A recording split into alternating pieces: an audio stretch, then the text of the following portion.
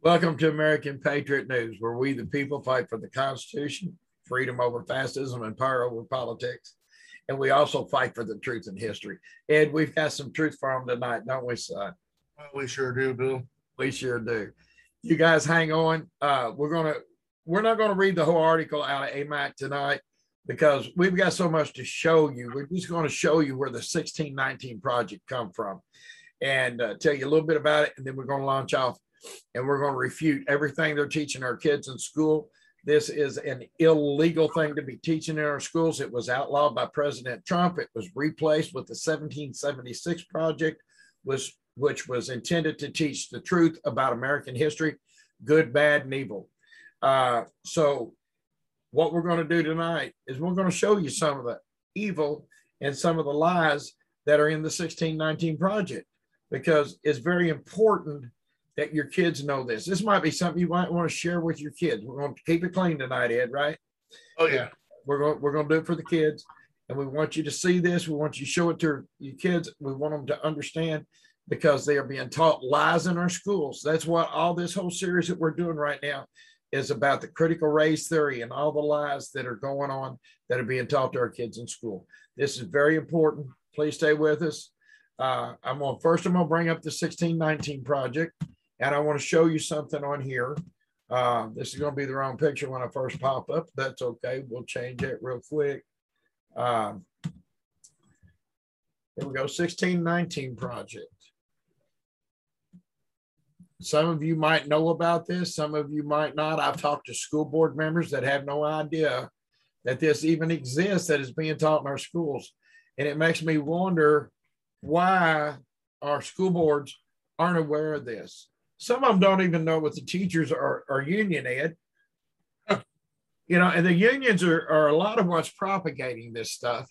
They don't know if their teachers are union. Some of them don't know if the CRT is, critical race theory is being taught. They don't know if 1619 projects being taught. And we need to shake our school boards up.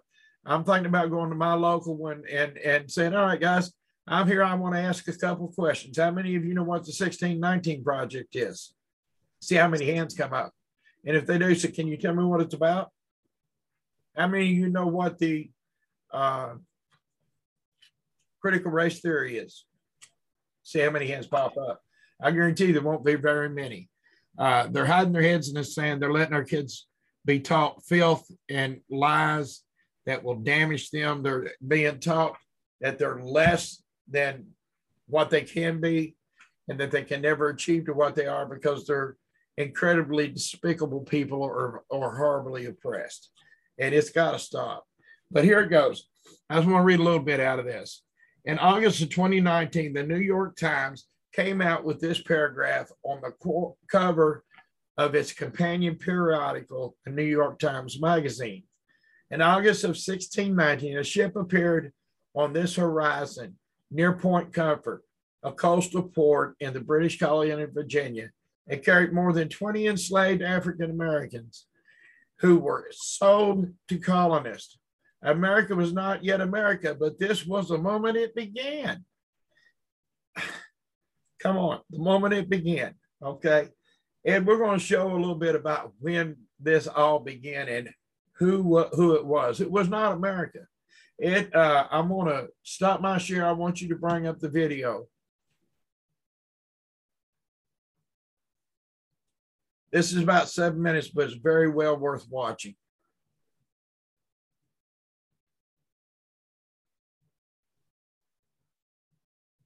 Are you there, Ed, or did we lose you? Okay. We have had so much trouble lately with our recording being interfered with. This is a video put out by the history teacher on YouTube.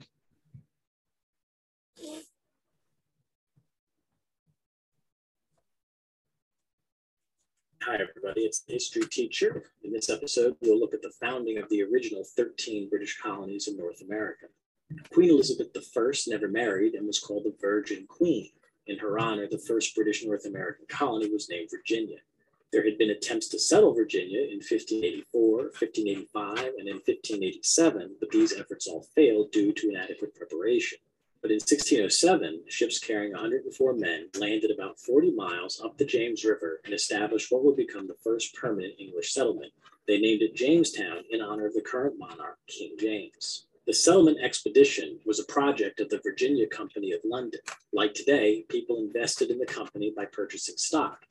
And like today, the job of the Virginia Company was to reward its investors with big profits. For almost a century, the Spanish had been hauling shiploads of gold and silver from their conquests in Mexico and South America. The British hoped to have the same experience in North America, and making that happen was the job of the Virginia Company.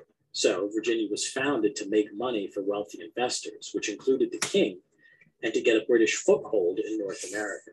Massachusetts was founded by two Protestant groups seeking religious freedom.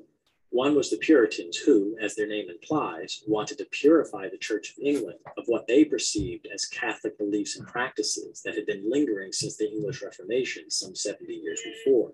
The other group was the Separatists who, as their name implies, didn't just want to reform the Church of England, but instead wanted to separate from it entirely. Religion was a troublesome topic in this era, and both groups stirred unrest in English society. So when they asked King James to allow them to migrate to North America, he was happy to let them go as far away as possible. In 1620, the Separatists, called Pilgrims, boarded the Mayflower and intended to land just south of the Hudson River, where they had been granted land to settle. But storms blew them to Cape Cod and, weary from their long voyage and concluding that God brought them there, decided to settle where they landed. A decade later, King James authorized the Puritans to settle in North America. In 1630, they landed near Plymouth Colony and established Massachusetts Bay Colony. Eventually, these colonies merged to the single colony of Massachusetts.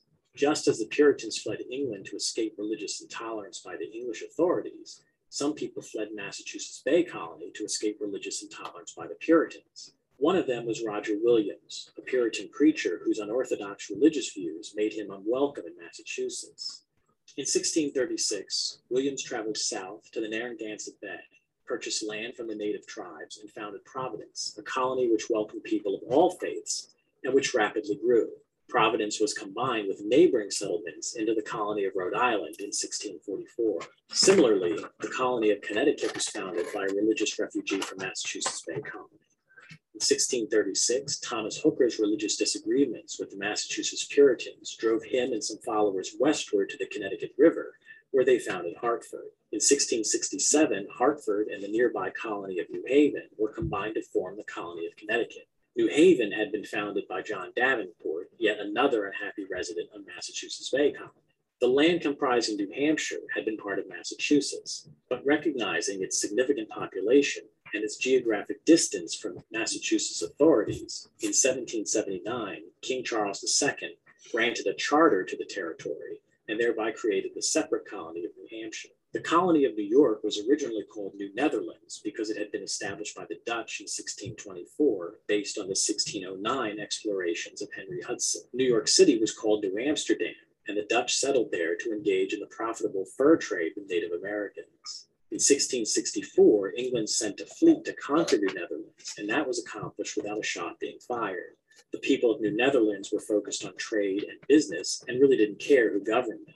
The admiral in charge of the fleet was King Charles II's brother James, Duke of York. The king had granted his brother title to New Netherlands, and so the colony was renamed New York. Later in 1664, James granted the lower section of New York to two of his friends, John Lord Berkeley and Sir George Carteret. The lower section was reorganized as the colony of New Jersey, where settlers occupied themselves with trade and farming. The land that became Pennsylvania was granted to William Penn in 1681 by King Charles II in repayment for debt owed to Penn's deceased father. William Penn was a member of the Society of Friends, commonly called the Quakers, supposedly because they feared God so much that their knees shook or quaked. Like other religious dissenters, Quakers were harassed in Britain. Penn intended Pennsylvania as a place where not only Quakers, but people of all faiths could reside peacefully. Further, William Penn insisted that Native Americans be treated with respect and that any land acquired from them was purchased and not stolen. The colony of New Sweden had been established by the Swedish as a trading colony in 1638. But in 1655, the Swedish were rejected by the Dutch, who had nearby settlements on the Delaware River. The Dutch, in turn, were rejected by the British, after the conquest of New Netherland, and the former New Sweden became part of the grant to William Penn. Penn later allowed the lower portion of the colony a separate legislature. In 1776, that lower portion became the separate colony and very soon state of Delaware. Catholics were generally disdained in early 17th century England. George Calvert, Lord Baltimore, although a Catholic, was also a firm supporter of King Charles I. In reward for his loyalty, King Charles granted Baltimore land just north of the Potomac River in 1632. Baltimore died soon after, but his son, Cecilius, inherited the grant and proceeded to establish the colony of Maryland, named after King Charles' wife, Queen Henrietta Maria. Maryland was intended as a haven for Catholics and other Christian minorities. In 1663, King Charles II expressed his gratitude to 8 noblemen who helped restore him to the throne of England by granting them land between Virginia and Spanish Florida. The colony there was named Carolina in honor of the king. Over time, the northern and southern parts of the colony grew distinct, and it was divided into North Carolina and South Carolina in 1712. In 1732, a group of philanthropists led by General James Oglethorpe obtained a charter to form a colony between South Carolina and Spanish Florida. The colony was intended as a home for debtors and other poor people so that they could avoid debtors' prison and get a new start in life. Unfortunately, that noble cause didn't result in a successful colony, but that was the origin of Georgia, named after the reigning King George II. Okay, so there you have the founding of the original 13 British colonies in North America. Thank you for watching, and see you next time. All right, Ed, before you go to the next one, let's stop the share a minute. I wanted to bring something up. If you noticed in that video, we hear about, the colonists come, the people that came here on the Mayflower, they took the land. They took the land. Remember, we hear that all the time. That's part of what they're teaching.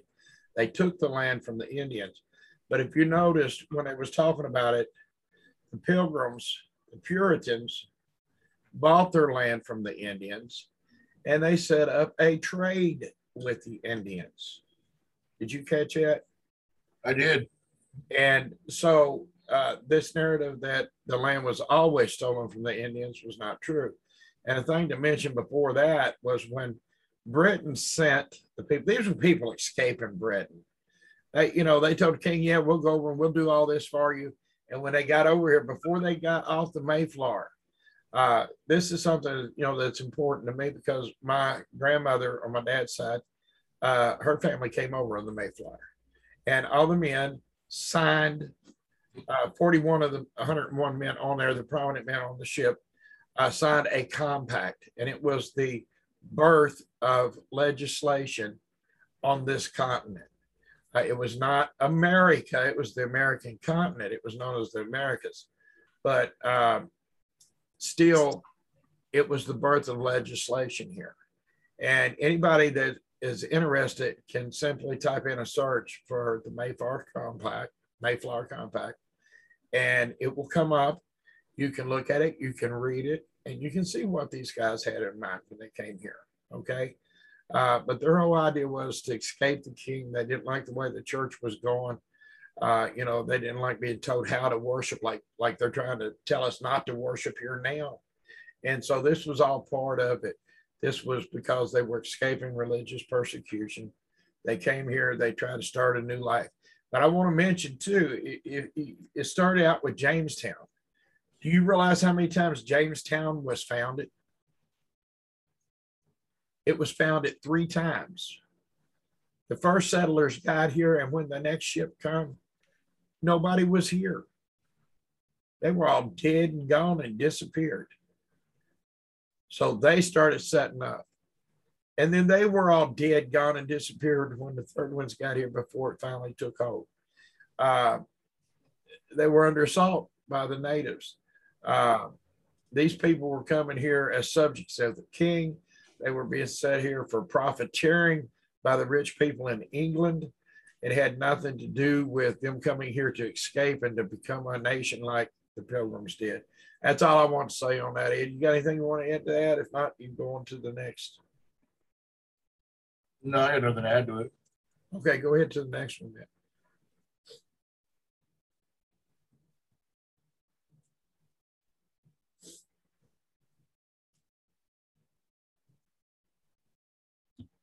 has found some interesting things here as well as I have. Yeah, I was looking at this. It says,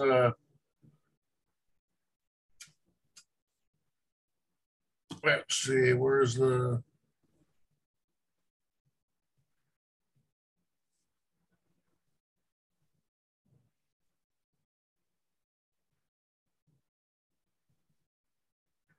so here's the 13 colonies flag from the year 1607 to 1776. That's the flag of British America, 1707 to 1775. That is got the British ensign on it. Yeah.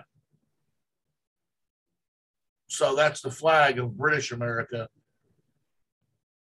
And it's they call it the red ensign or red duster. It's the civil ensign of the United Kingdom of Great Britain and Northern Ireland.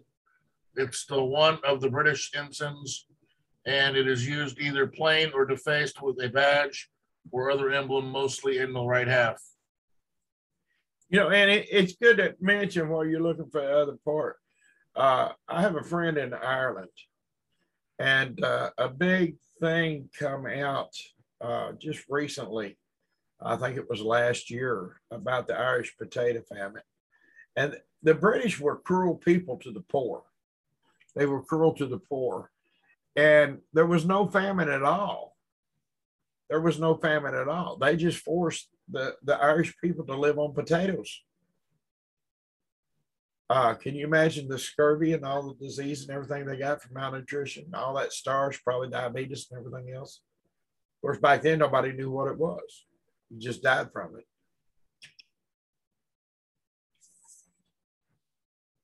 But that was just a little footnote I wanted to throw in there while you was looking. I know there was a part in there ready to go.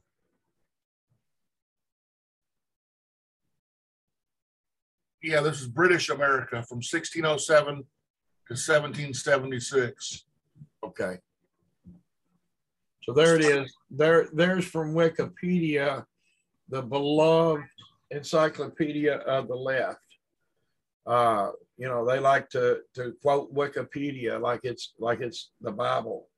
So here it is in your own words, all you that follow the 1619 project. There it is, shooting it down. Then you had something else up there, Ed. Yeah. It's under capital. It's administered from London, Great Britain. The government from, well, it was just James and George. So it was a British monarchy from 1607 to 1776. Then it became a colonial constitutional monarchy. Right. I don't know, for some reason, I don't like that name, monarchy. Well, you know, the London colony, the Plymouth colony, all of that was commercially owned by London. It was all for profiteering.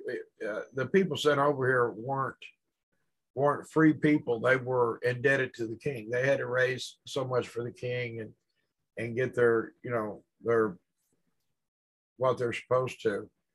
They'd been lied to about the Jamestown. Another interesting point about Jamestown was they had been lied to. They had been said that America, the American colony, was a place where emeralds drooped off of trees. Have you ever heard that? And they come over here. They was going to gather up all these emeralds for the king, and you know, I'm sure they'd have put a few in their pocket too. And when they got here, it was nothing like that. It was a very harsh, unforgiving land. You know, if you've ever lived in the Northeast, you know how harsh it can be in the winter. And you can imagine in primitive conditions and getting here late and having to try to, you know, to get shelter. A lot of people built shacks and put 2 or 3 families apiece in them, you know, to get through the winter until they could build the next one. And half of them froze to death. But that's another little piece of history I just wanted to throw in for the kids to learn. So here you got a British ruled colonies that were set over here for profit. I'm sure they didn't try to buy land from the Indians. I'm sure they decided they go in and just take it.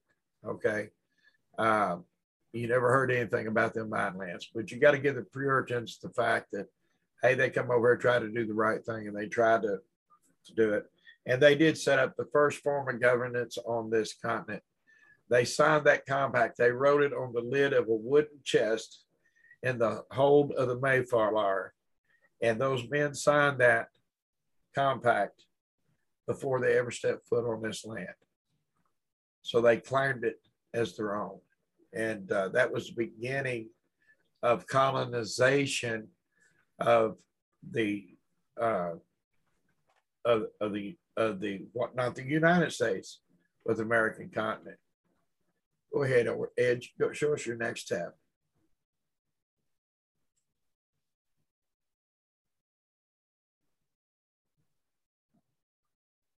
I think that was the only one I had. Oh, I thought you had one. I thought you had a third one.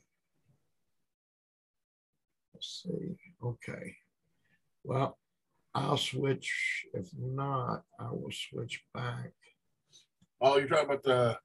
I thought that one where my cursor is up there next to it on the end.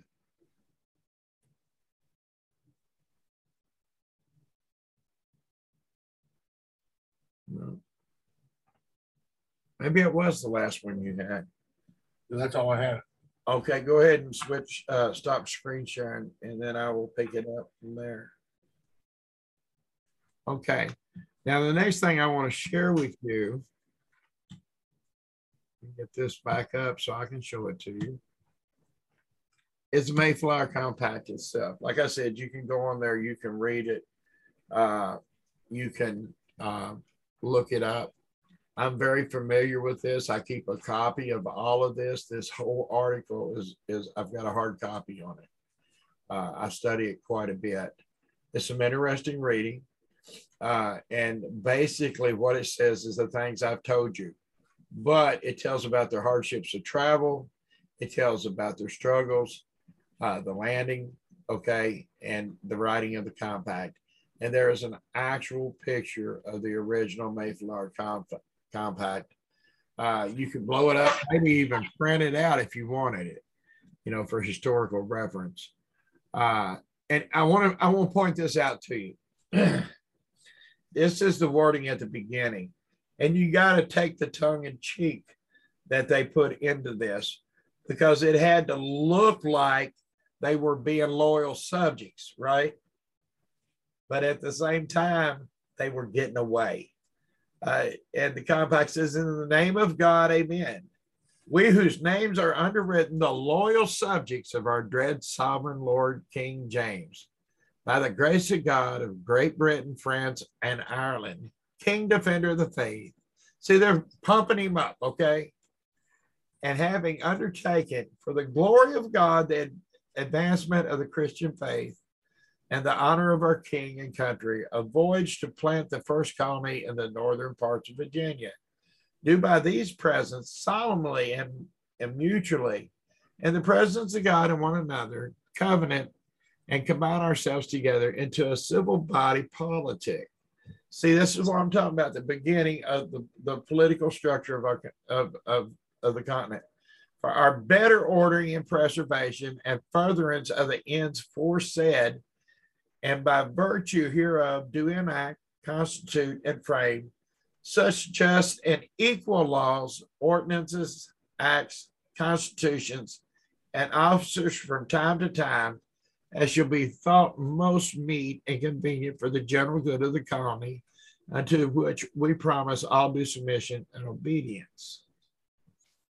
Okay, you notice they're pumping the king up and everything, but then they slip that last little bit in. Most covenant as general good of the colony, not of the king, not of Great Britain, but the general good of the colony, unto which we promise all due submission and obedience. In other words, they're going to obey this article that they have drawn up, and they're going to break free from the king.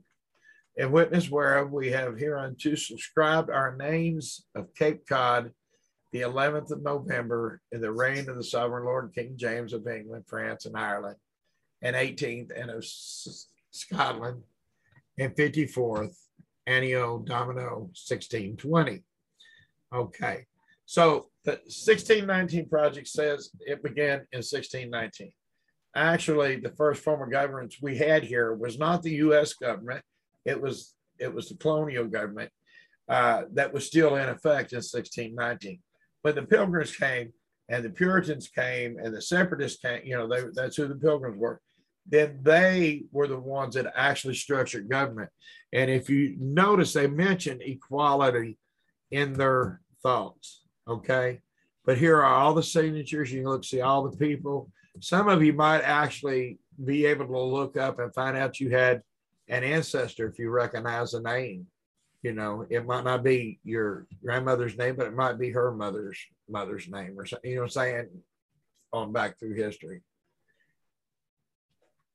On the same day, John Carver was confirmed the office of governor. He had already been chosen governor on board the Mayflower, and his confirmation was doubtless a mere form rendered necessary for the adoption of the constitution of government under which his official duties were to be formed.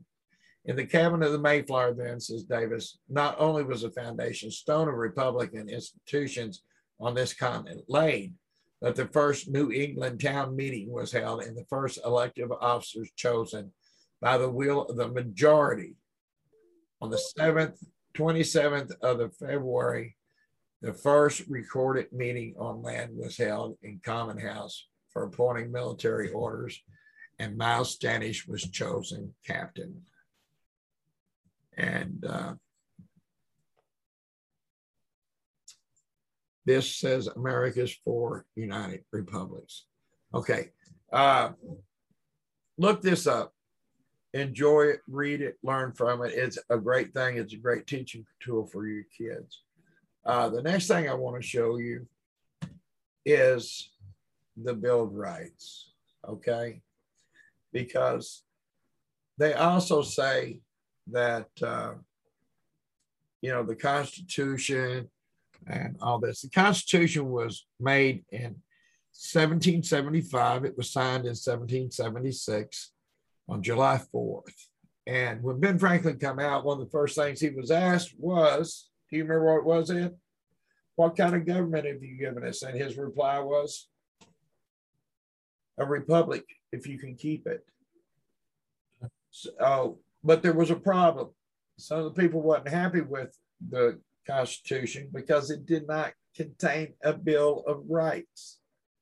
So a Bill of Rights, a constitutional convention was convened, and in 1791, a Bill of Rights was adopted.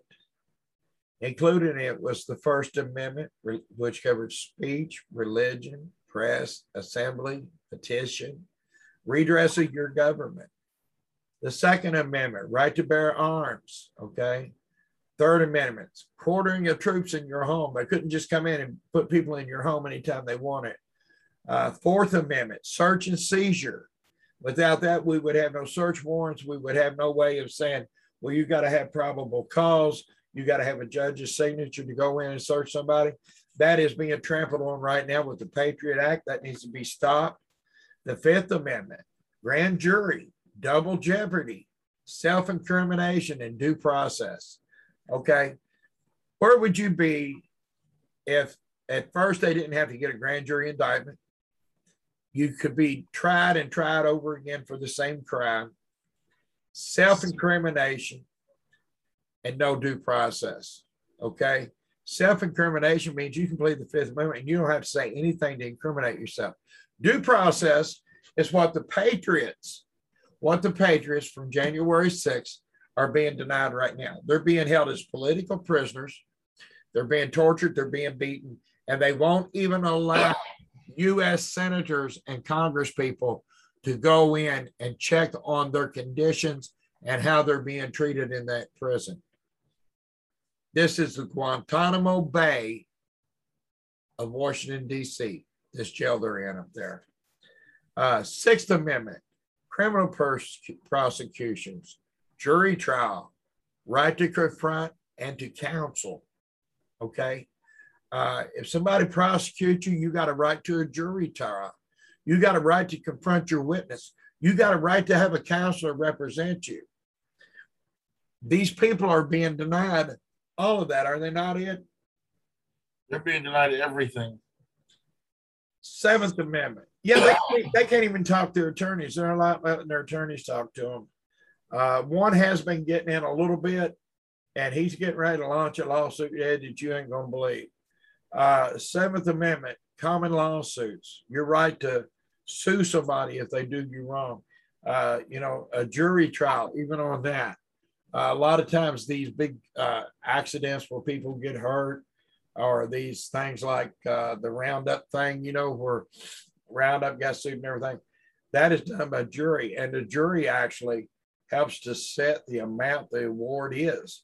And often it's much more generous than a political judge would. And then the Eighth Amendment, you've got a right to not have to pay excess bail or fines. Okay, it doesn't say you got a right to no bail. But now, if you, in our current situation, Ed, what happens if somebody on the left gets arrested?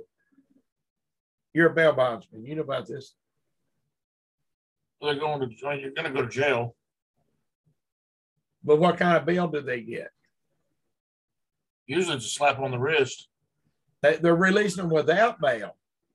That's the problem. They release them without bail. They turn them back out.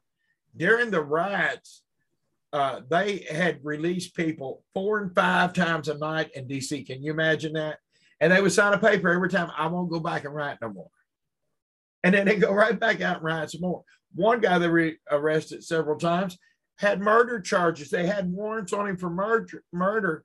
They never checked him. They never arrested him on the murder charges. They just kept kicking him back out in the street.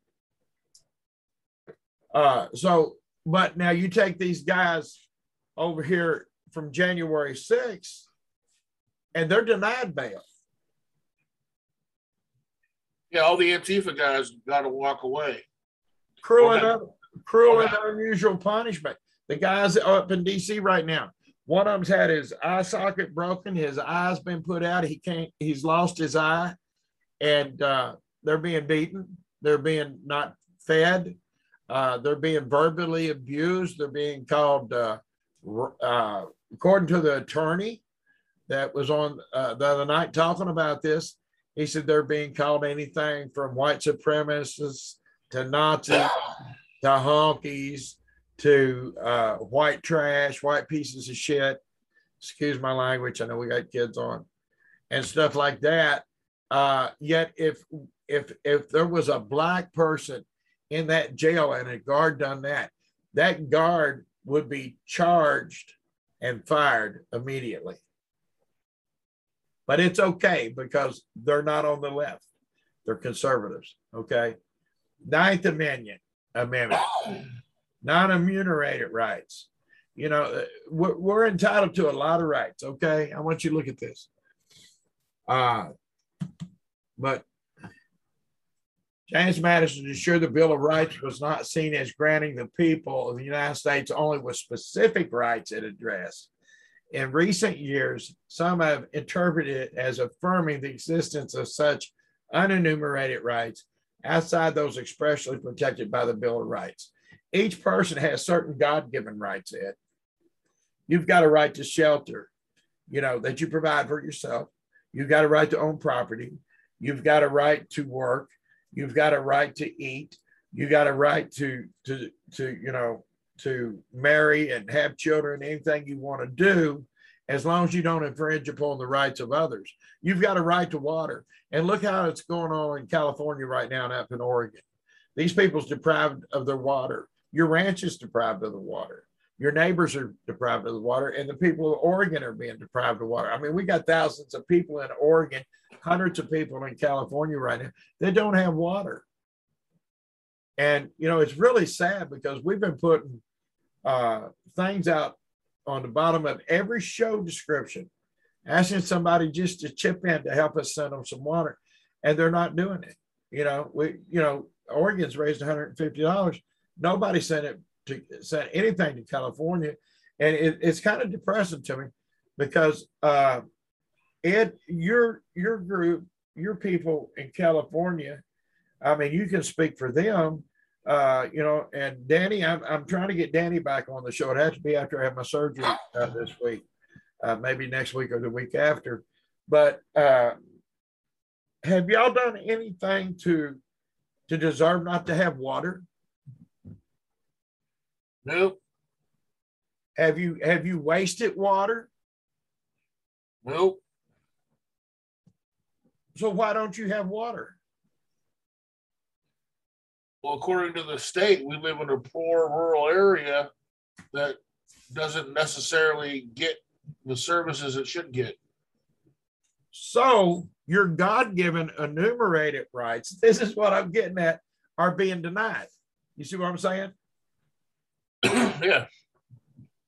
You own the land, you own the water on it. The government does not have in the Constitution any control over water. You can't show me in the Constitution where it says the government has control over the water. Okay. And there's another thing I want to bring up for you real quick. Bring this up.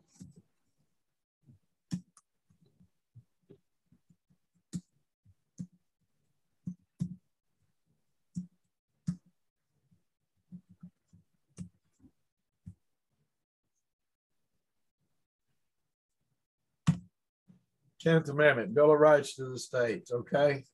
Passed by Congress, September 25th, 1789, ratified December 15th, 1791.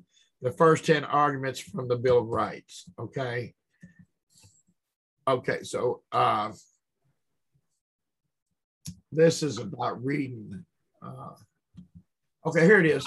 The power is not delegated to the United States by the Constitution. Okay, when it says not delegated to the United States, that means the United States government. You got to understand this. They wrote this very simple. It was done on purpose because there were a lot of people that had, maybe a first or second, third grade education at that time. I know a man right now that's got like a fourth grade education that's a millionaire. Okay, but he had to struggle to get there. So they wanted everybody to have that opportunity to be able to get ahead. So they wrote the Constitution so you would know your protections under the law. They wrote it simple enough that anybody could understand it. The power is not delegated to the United States by the Constitution, nor prohibited by it to the states, okay, are reserved to the states respectively or to the people. Now, Ed, what that means is, let's take, everybody's got a right to work, right? Everybody's got a right to make a living, okay? There's nothing in the Constitution that gives them power to say, okay, you can't build a pipeline. There's nothing that says that they can tell you to build a pipeline. But if you're building a pipeline and a president stops it in the middle of it and puts, we keep hearing 50,000 people out of work. That was just on the pipeline. The peripheral damage. I talked to a union member that was working the pipeline who talked to his union president.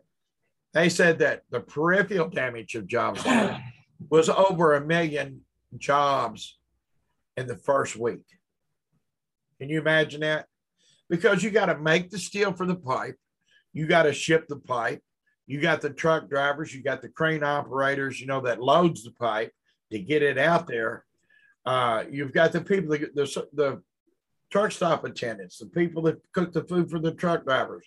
You got the people that feed the pipeline people, they live out of town, so they eat out a lot, and so, I mean, you've got all of this, and you can't just look and say there was 50,000 pipe job and labor jobs lost, because there was a lot of other jobs and other businesses affected and collapsed over this simple, stupid, illegal executive order signed by Joe Biden.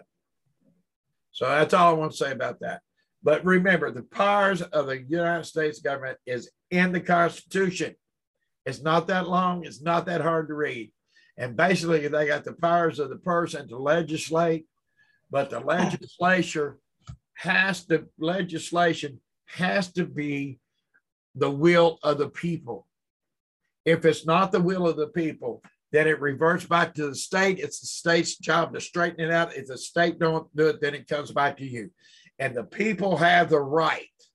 The people have the right to impeach any elected official. Any elected official. That is the law. You have the right to impeach any elected official. Why are we sitting by and letting these school boards that are elected by us destroy our kids? Why are we sitting by and letting crooked county officials keep you from having water in? Why are we sitting by and having crooked state officials, keeping people from getting water? Why are we letting them control what kind of farm you can have? What? Because it's this right here, that it's an inalienable right in the Second Amendment, is that all our rights are inalienable and they're innumerable, which means there's a whole lot more. There's God-given rights. You got a right to self-protection. Self-protection is a God-given right, which means that the Second Amendment was based on a God-given right. What God gives you, nobody can take away from you. Nobody can snatch nothing out of the hand of God. And so, therefore, it's time that we stand up. It's time that we get tired of this. It's time we get rid of these lies, like, the New Yorker propagated that with a paragraph. The 1619 Project snowballed. Our kids are being taught fake history. They're being taught that, we just touched on a little bit of the fake history here. But I mean, they're being taught, that white people are always awful. They're oppressors. They've always been oppressors. They always will be oppressors. And they're being taught that they're worthless because they'll always be under the oppression. And so they're teaching them to hate themselves and hate each other at the same time. It's time this madness ends in our school. It's time it ends in our country. It's time we take a stand. That's about all I want to say on that part of it. But we also found something very interesting, okay? Because I've said several times to people that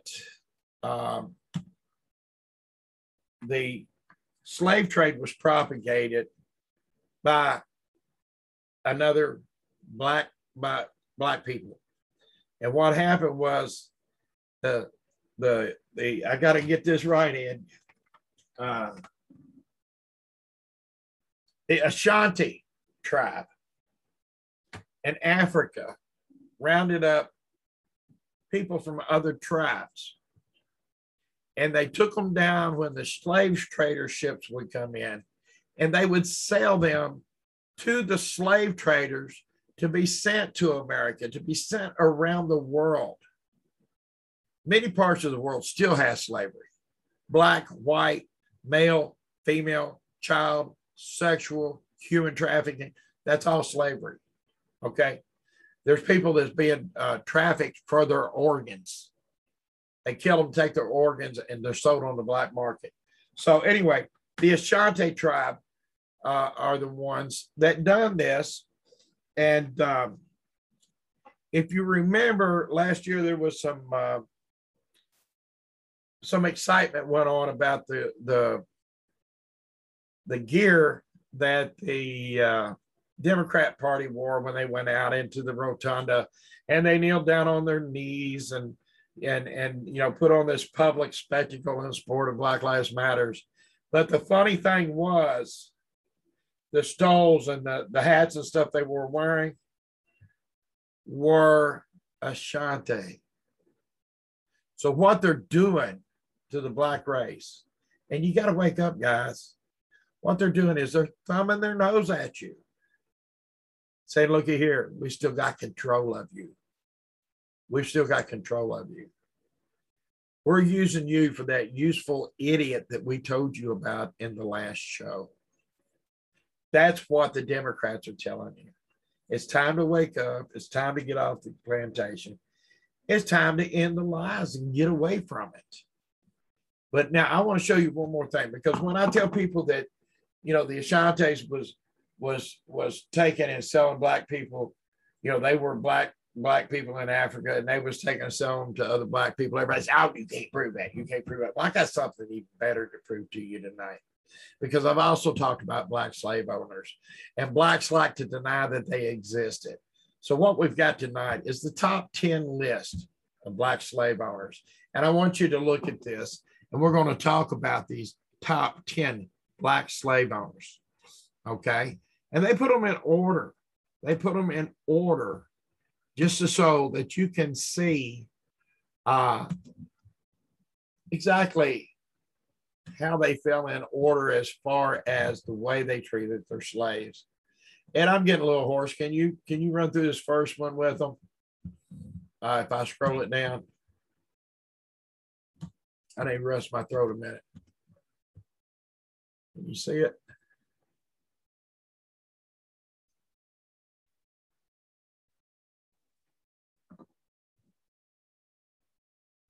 Are you there yet, or did I lose you?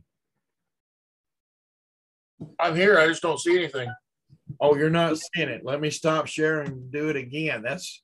I was trying to figure out where you'd gone, you know, where our troubles have been going here lately with this stuff.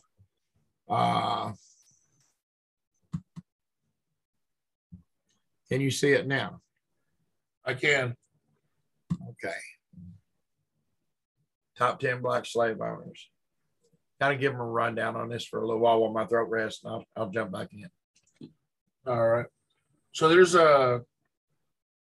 from history written by Aubrey Henderson, and it's been fact checked by Jamie Frater.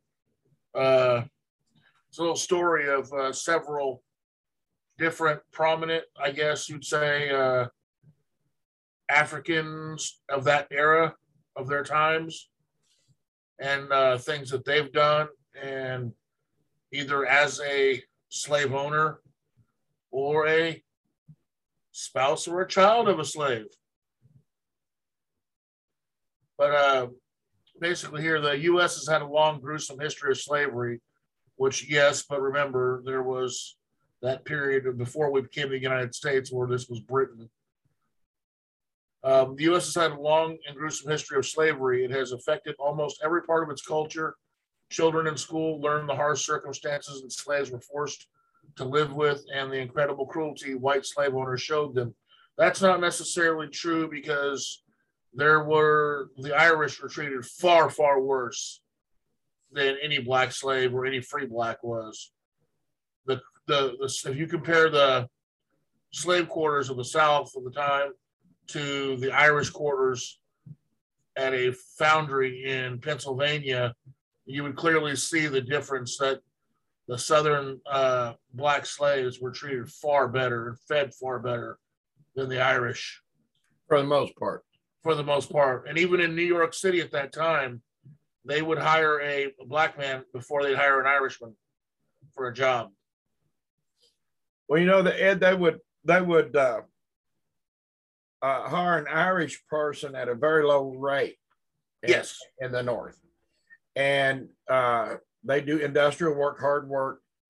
And then when the slaves were freed, the slaves only made a third of what the Irish made. So the Irish were, you know, the freed slaves were.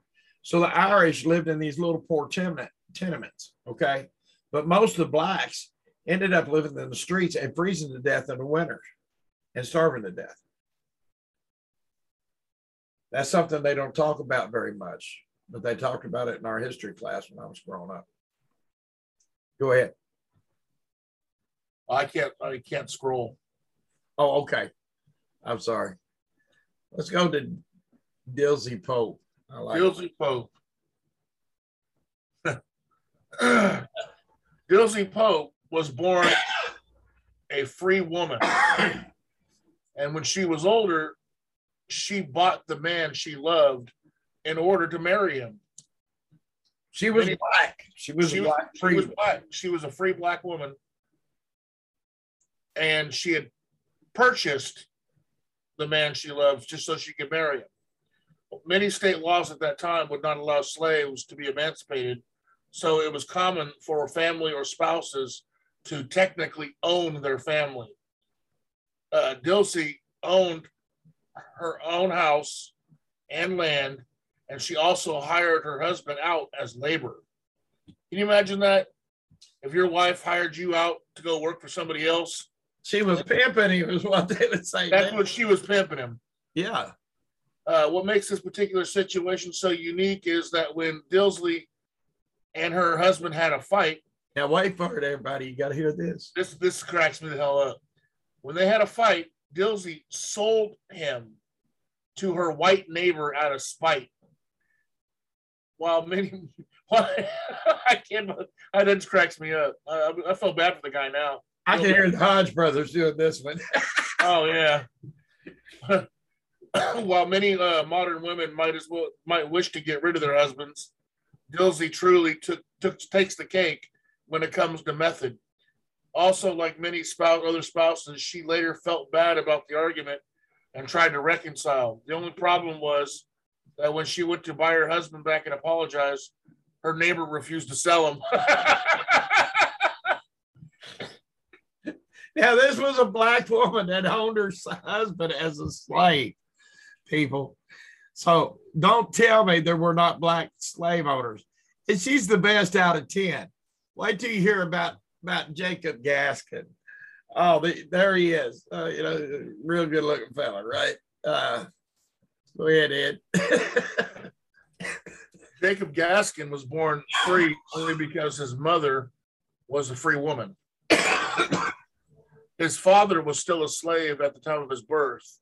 This was rather common at the time, and the mother eventually wanted to buy Jacob's father so that he would no longer have to work as a slave on a plantation. When Jacob grew older, his mother helped him to buy his father. The family was happy with this arrangement, although the father was technically still their slave until he attempted to do what all parents do, reprimand his son.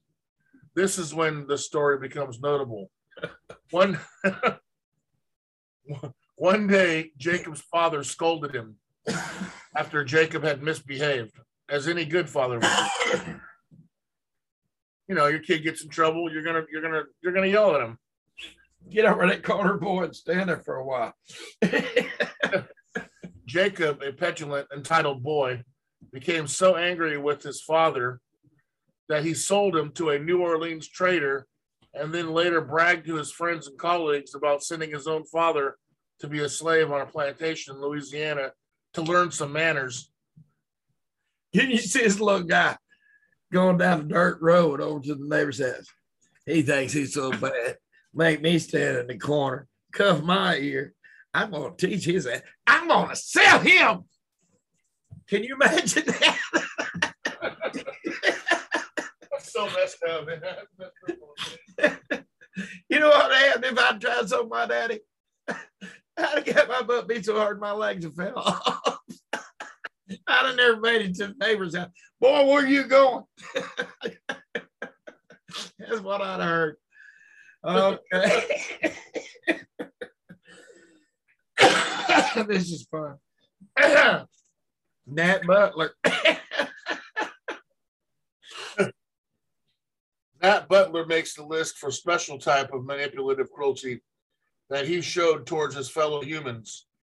Butler was one of the worst kinds of slave owners. Not only did he participate in the trade, but he actively tricked slaves into running away so that he could sell them back to their masters after they got an ass whooping. Yeah. Butler would convince a slave to hide out on his property. Butler would then speak to the slave's owner to find out what the reward was for returning him. If the reward was high, he would simply return the slave for the money. If the price was low, Butler would buy the slave, then resell him to slave dealers down south for a profit. He gained a bad reputation in his county for his scheming actions, and many attempted to hurt and even murder him for revenge. Yeah, good thing I didn't have the same rules on slaves as horse thieves. He said, I didn't do nothing. You know, that'd be like going stealing your neighbor's mule, right? They plows his garden with. Say, man, I heard your mule's missing. Yeah. Well, can you tell me if I can find him, is there any reward for him? I might go look for him. Well, yeah, I paid $50 for a mule. Well, back in $50, a lot of money, you know. Well, I'm gonna go look for him. 10 minutes later, come out. I found him. He was down the creek. He was eating some grass right there by the water. Give him about $50. If he says no, he ain't worth, you know, $10, then you just go back, you get the mule out of your barn, you ride him out over in, you know, the next county, sell him to somebody, put him on his way down river to somebody. You know what I'm saying? Mm-hmm. I mean, that's what this guy was treating his own people like they were livestock. And he was setting them up. You know, if he talks you into running away, Ed, and he collects a high bounty, you know what's going to happen to you when you get back over there? They're going to chain you to a post. They're going to whip the tongue out of you. Cut off some of your toes. Yeah, cut off your toes, cripple one of your feet, cut off the end of your foot or something where you can't run. That's where they done it. Yep. And the blacks were just as bad as the whites about doing something like that. And this guy was setting these people up for this. He was setting them up. Piece of work, buddy, piece of work. Justice Angle and Mistress L. Horry. There you go. Justice Angel and Mistress L. Horry. I wonder if she was a whore. Were wealthy black masters who each owned 84 slaves or 168 together. Damn. You got to figure slaves were about $1,200 for a good strong one at that time. Yeah. They ain't cheap. No. They were located in. Up until Biden got in, you could buy a Chevy for that. Good new Chevy.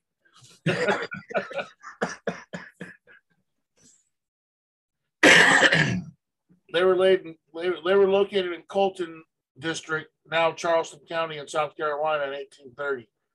Because most slave owners only had a handful of slaves, Angel and Horry were considered economic elite and were also called slave magnates. Slaves were simply labor to Angel and Horry, and they considered them property, hunting down runaway slaves and punishing misbehaving ones. While there is no evidence that they treated their slaves more harshly than other slave owners,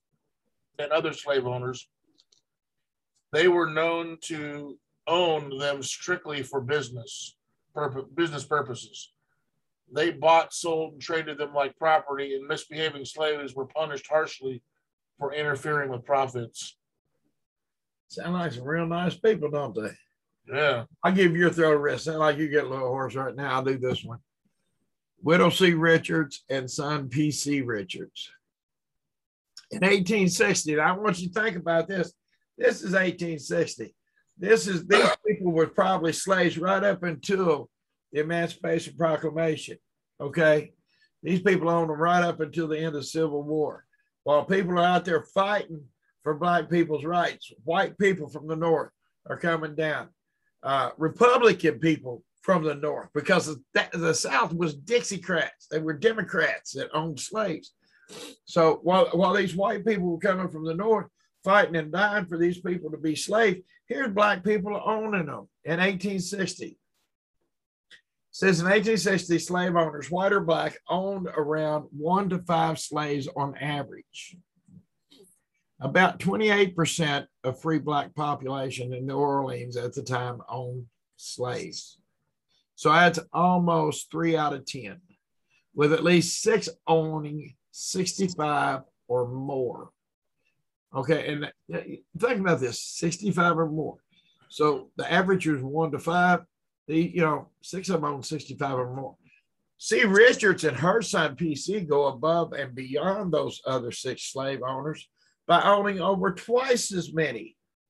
The widow and her son operated a large sugar plantation together and owned more slaves than all other black slave owners in Louisiana in 1960, topping off at 152 slaves. Then we got the Pendarvis family. During the 1730s, the Pendarvis family was one of the most prominent in the South, owning the biggest rice plantations in the Palmetto region and over 123 slaves. They dominated Colton County, now the Charleston area, and become one of the wealthiest slaveholding families in Southern Carolina. What is ironic is that this family, as wealthy black slave owners, was given their wealth accidentally when a will was created that gave the estate of Joseph Pendarvis to his illegitimate children with his slave, Parthenia. Despite the family's own origin, all Pendarvis' estates continued to use slave labor as they took over the Palmetto state.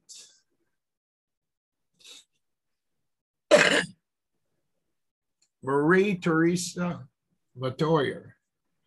Marie was living in Kingdom of Congo when she met her future husband, who felt deeply in love with her in a time where interracial marriage was considered wrong and immoral. Marie married a white Frenchman named Claude Latoyer and moved to Louisiana with him and their children. Because the marriage was not approved by society, Marie technically remained a slave to her husband. Years later, after 6 children, Marie was finally freed, and she and her husband divorced.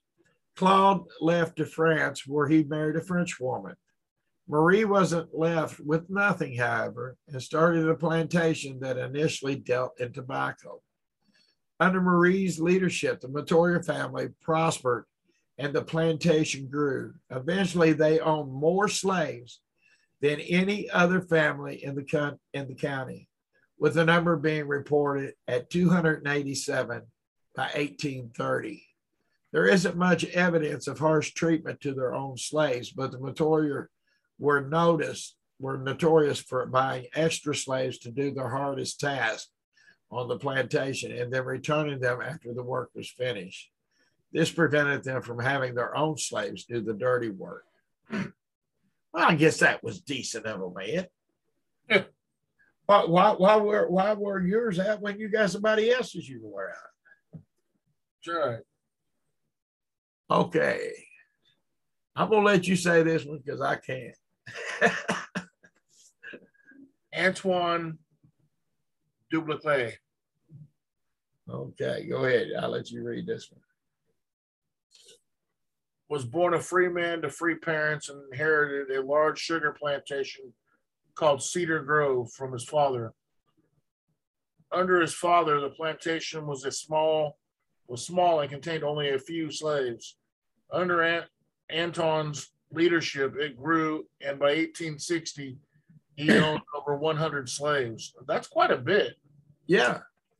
And had one of them the largest sugar plantations in Louisiana. He was extremely wealthy, even more so than any of his white neighbors. His plantation was worth $264,000, while average income of his neighbors in the South was only around about $4,000. Now, can you imagine 264,000 down there back then? That'd probably be a couple $2 billion now. Yeah, I just think if you could have, with what you know now, investing that 264,000 at that time. Oh yeah, you'd be richer than the Rothschilds. Yeah. What about his marriage here? After marrying a wealthy black woman, his lands expanded, and after her death, Antoine was considered the wealthiest black slave owner in Louisiana. He was elected and served as state treasurer during the Reconstruction era, and one of the only black men to hold the office for more than one term. So he not only was the man on the plantation, he was the man in politics too. Yeah. I'll do this one and let you do the last one. That way we don't wear our throats out. In 1862, William Ellison. Now, I want you to look at that. You know, me and Ed was talking. He said, what kind of uniforms are you wearing? I said, that looks like Prince, man. In 1862, William Ellison was one of the largest slave owners in South Carolina, as well as one of the wealthiest. He was born a slave and was given the name April after the month in which he was born. He was luckier than most and was bought by a white slave owner named William Ellison, who took to the time to educate him. When he was 26 years old, and that was a big thing then because it was illegal to teach your slaves to read and write in most places. Yeah. When he was 26 years old, he was freed by his master and began building his expansive cotton plantation. As a free man, he had his name changed to William Ellison, that of his former owner. What makes Ellison so despicable and earns him the number 2 spot on the list of so-called list is how he collected his wealth. Ellison was known to have made a large portion of his money as a slave breeder. He bred them, Ed, like you breed cattle or you breed goats or you breed horses. You know, he looked at the bloodlines. Well, there's a big buck over there. I will mix him with this good-looking woman over here. You know, it's got some good hips on her. I'll have good, sturdy children. That's the way he looked at them. That's the way he looked at them. So he was a breeder of slaves. Breeding slaves was illegal in many southern states, but Ellison secretly sold almost all females born, keeping a select few for future breeding. He kept many of the young males as they were considered useful on his plantation. I wonder what he used them for. Ellison was known to be a harsh master, and his slaves were almost starved and extremely poorly clothed. He kept a windowless building on his property for the specific purpose of chaining his misbehaving slaves. In other words, if you was bad there, he would lock you up in basically a hot box. It might not have been metal. I don't know if it was or not. But if you was in there, it was summertime. It was in the South. You had no windows. The doors was closed. And you was chained up. You was burning up. You know what I'm saying, Ed? Oh, yeah. You know. So I tell you, that son will pound you down here. I'll let you do Anthony Johnson. You'll have to scroll down. Yeah. I just want to give him a chance to look at his face. Anthony Johnson. Nobody on this list has affected the history of slavery quite as much as Anthony Johnson. He is rumored to have been the first Black man to arrive in Virginia, as well as the first Black indentured servant in America. He was also the first Black man to gain his freedom and the first to own land. As a true pioneer of firsts, Johnson couldn't stop there. Ironically, he became the first Black slave owner, and it was his court case that solidified slavery in America. Now, hold on, let me read that again. He became the first Black slave owner, and it was his court case that solidified slavery in America. In other words, made it good and solid. You couldn't get out of it. That's right. In 1635, now that's during the British control of British America at that time. Right.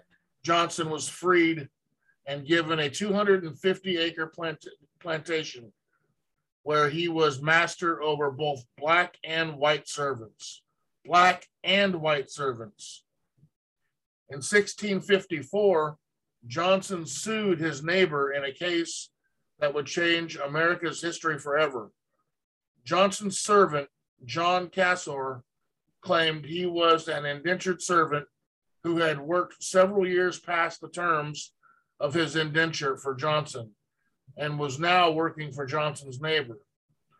Parker, Johnson sued Parker, stated that Casor was his servant in perpetuity, and the courts ruled in his favor. Casor had to return to Johnson, and the case established a principle in America that one person is able to own another person for the rest of their life. How about that?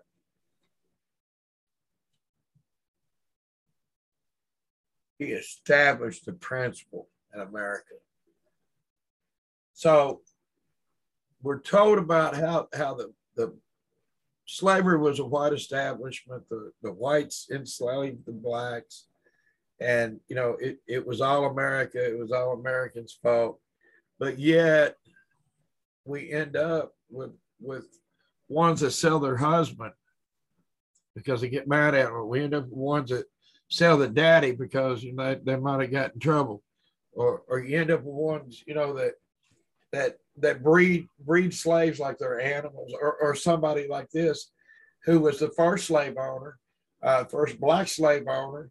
He turned around and he solidified slavery in America, and he turned around and he made it to where it was established through the courts that you could own somebody for life. And guess what, Ed? He had white slaves too. So there's my argument. There were white slaves too. There were slave owners that owned white slaves that were white too, just like these people. So this is not a black-white thing. This is a slavery thing, period.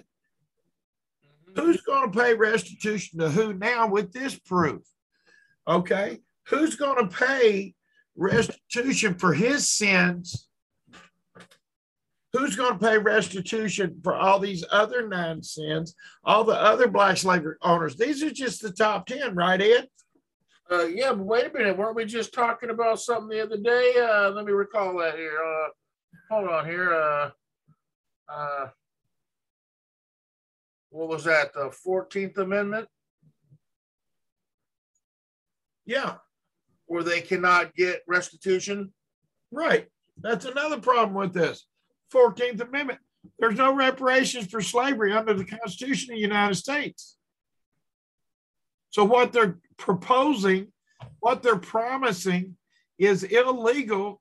And if the Democrats give you the money, they can be tried for treason. And they're going to hang. Do you think they're going to take a chance to hang to give you money? They're not going to give you money anywhere. They ain't going to give it to the blacks or the whites. What they give you on these stimulus checks is a loan that's going to come with a big, big interest bill. They never give you anything because you have to, who funds the government? The people. Government has no money. It's the people's money. Right. And I want to add one more thing to that. Under the Constitution, the elected officials of the government have no power except that power which we grant them. That is in the Constitution. Okay? Look at the 10th Amendment. That's key to everything. They have no power over anything that we do not grant them. That's just like this border situation, Ed. These border states said, okay, we'll let the federal government handle immigration and secure the border, right? What's the federal government doing? Nothing. They're opening the border, inviting people in illegally against the Constitution, against congressional laws that have been wrote. So now all the governor of any border state, and this is where Greg Abbott has dropped the ball. He's dropped it every day since this crap started on January 20th. He should have said, we designated that to you, and what we designate, we can rescind. We're claiming our state sovereignty. You will not come in here and let these people in. We will not allow them in. And if you let them, if they do get in here, we're either going to lock them up in our presence, or we're going to extradite them ourselves using our National Guard and our National Guard Air Service. They can put them on Guard C-130s and fly them right back where they come from. You see what I'm saying? So that's where the governor's messing up in Texas. That's where they're messing up on all the border states. They need to grow a pair of oranges with some tough pills on them, and they need to get out there and say, this is what we're going to do. And I don't see it happening with Greg Abbott. You know, I had a little bit of hope for him when, you know, he started putting up the petition and said, we're going to finish the wall and we're going to start locking people up. But now I just watched a video last night with Chris Ann Hall, and all this is supposed to be going on. Yet she's down there, and they tell her at this coffee shop that they stopped to eat at that every day 8 to 10 busloads of the illegals are transported right past their front door. They've got a tent city up there that started out 3 square miles, and it's grown and it's growing. They keep putting on more tents, taking more. They've even took over the park. You see what I'm saying? I think that was in McAllen, Texas. Oh, wow. And the Catholic Charities just went down there, took over the park, kept putting up tents. Well, it's no wonder Catholic Charities are doing that, because Joe Biden, we know, he's been caught. The people that he's been putting them in the hotel rooms with, that's been getting $800 and something a night for them to be there. They're related to him through his campaign. Okay. And then we know that the Catholic Church, he professes to be a Christian. Maybe that's how he's getting the government to pay the Catholic Church for taking care of these people. They feel good about taking care of them, thinking, oh, well, we're doing God's will. You know, the Catholics say they take anybody, they don't care, you know, rapist, murder, whatever. They just, you know, God will forgive them. You know, it don't work that way. Okay. They're going to end up with a bunch of nuns raped, killed, stabbed, and sodomized before it's over with. You watch before it ends. It's already happening to the kids in the facilities. Okay. So what's going to happen? But maybe Joe's doing that so the government pays the Catholic Church, and maybe that's what's keeping him from getting excommunicated, because, you know, they've been on him pretty hard, and then all of a sudden it just disappeared, that argument, didn't it? Yep. So, you know, everything's a deal with Joe Biden. Everything's a deal. You know, that's why I'll tell you, Hunter Biden's paintings aren't paying $500,000 for the painting. They're paying 50 cents for the painting, and the rest of it, they're paying for the office of the President of the United States. I wonder how many paintings Putin's done bought to finish the pipeline. I wonder how many paintings Al-Qaeda done bought, and our guys just went over. Now, I don't know if it's true. I heard a report earlier today from somebody. I haven't had a chance to vet it, but that we sent 6,000 people over there yesterday, and we're already pulling them out. That the capital city's done fell over there, and we're pulling them out, and the people are trying to chase the planes down the runway. They come to rescue, and they're leaving them. Now, if that's true, Ed, this is wrong. That's what they did in Vietnam. This is wrong. You know, and you take the pipeline with Russia is as bad as Carter selling the Suez Canal.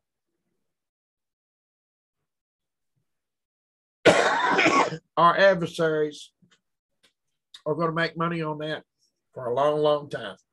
What was that? Biden selling, giving the pipeline to Russia is like Carter selling the Suez Canal. Our adversaries, our enemies, are going to make money on it for years and years and years. I didn't even know we ever owned the Suez Canal. Yeah, Carter sold it to them for a nickel and a song. Shit, I was born after that. Yeah, he sold it to them. So, I mean, this is what Democrats do.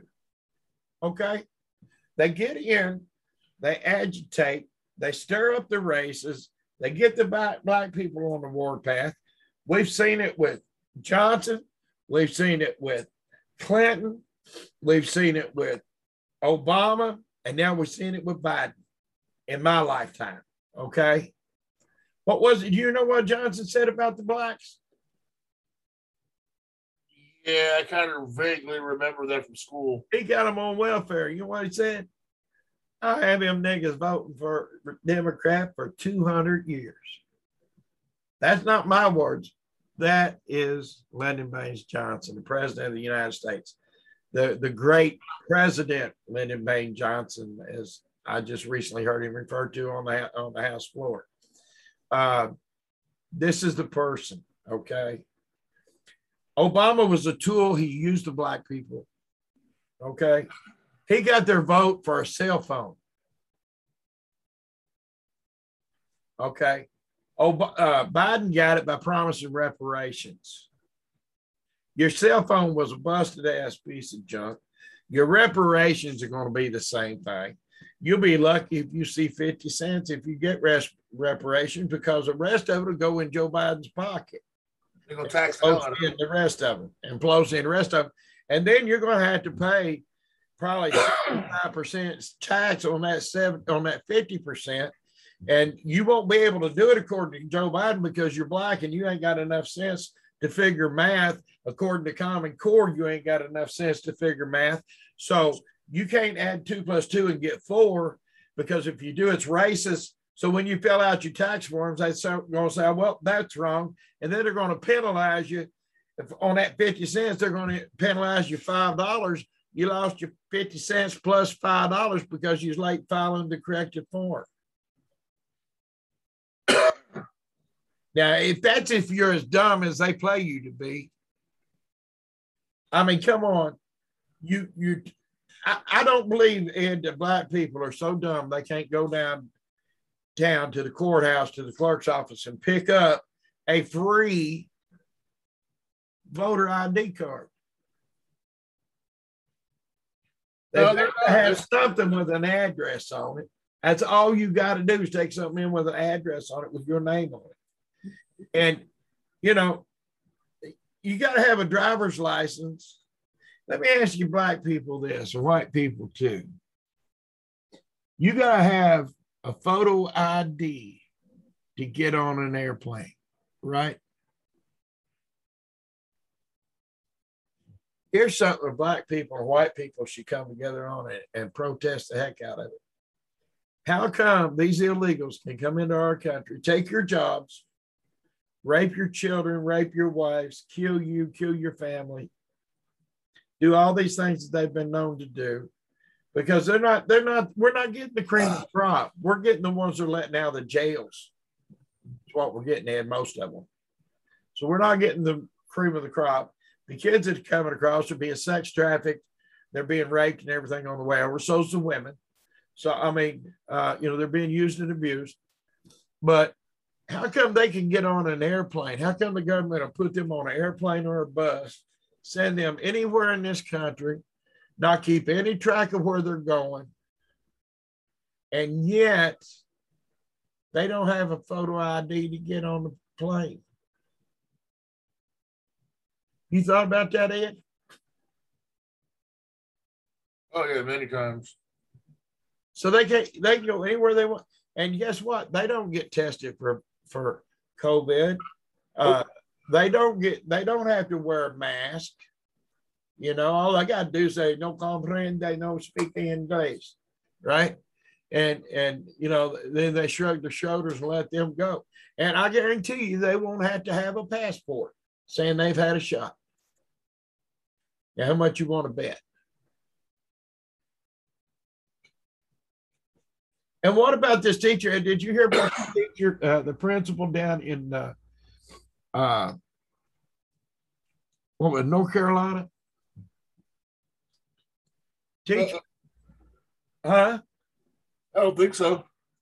A principal of a grade school last year segregated her grade school all on her own. Oh, I saw the news flash on that. 2 classes of black kids, 6 classes of white kids.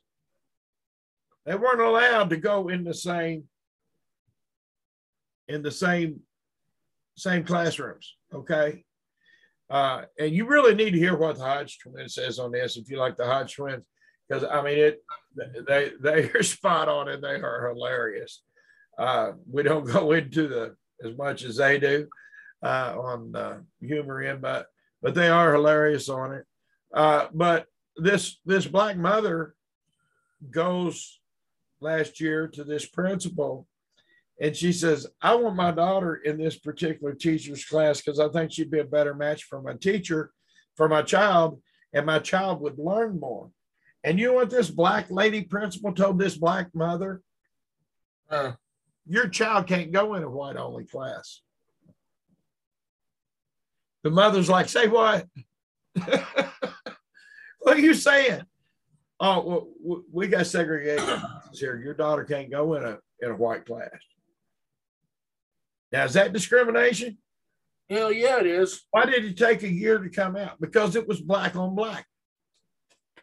Yeah. Now, how come that principal's still working? If that would have been a white principal says your child can't go in a white class, it'd have been all over CNN.